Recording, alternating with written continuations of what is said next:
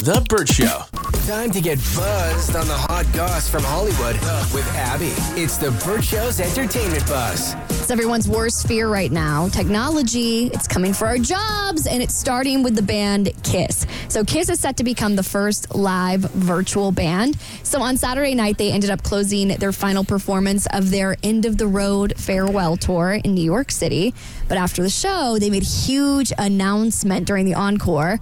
From here on out, Kiss is going to perform as digital avatars. They played a video of the avatars performing God Gave Rock and Roll to You, with Paul, the avatar, telling the crowd, quote, "Your love, your power has made us immortal. The new Kiss era starts now." So they've teamed up with the same company that did ABBA's avatars when they did their residency in London virtually. And so I Googled, I'm like, what does it look like for avatars to perform on a stage? Like, does it look real? Does it look like it's completely fake? Is it a hologram? I don't really know the technology, but they definitely don't look real. And the way ABBA's was set up is that they have so many flashing lights that they're clearly trying to distract you from something, that even if they do look fake, you can't tell just because you're so blinded. So yeah, don't go if you suffer from any kind of epileptic shock. Yeah, I think I told you guys, this has been going on in Japan for over 16 years now with an artist named Miku, and she's just an avatar. Her music is #1 all the time in Japan, and it's AI generated, and she sells out stadiums with 30, 45,000 kids there, and she's just an avatar. And it's been going on for 16 years. And this is something that was never a real person. This was literally just created via technology. Yep. So the money goes to like a team that's behind creating her or something? Right, exactly. It's cool. I mean, you can continue to make money even like when you can't tour anymore. And I get it because Kiss is getting up there in age. So they're like, okay, this is our retirement fund where our little avatars can just go and do their thing, and we can be at home, doing whatever they do. It's the best. It's kind of like the streaming service of touring.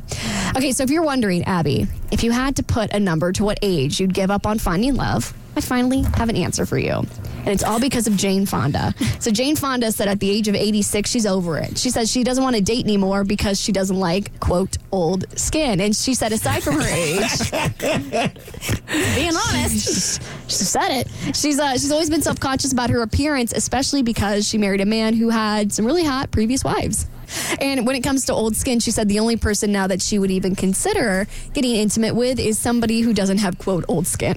She's 86, but she could still pull a 20-something-year-old. She's a good gilf.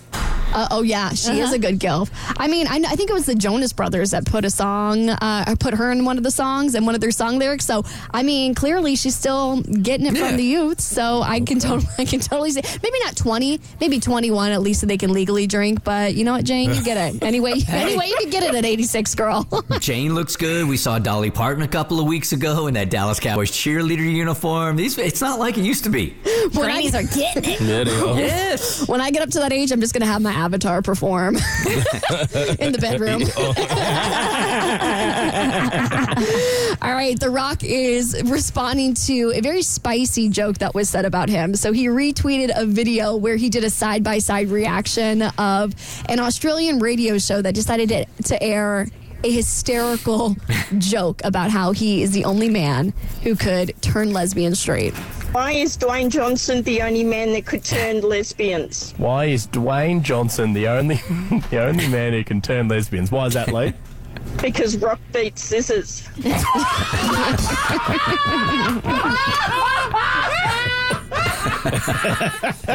That show has somehow ended up in my Instagram algorithm. Mine too. So yeah, their jokes pop up all the time now, and I think people call in just trying to like one up each other with their jokes.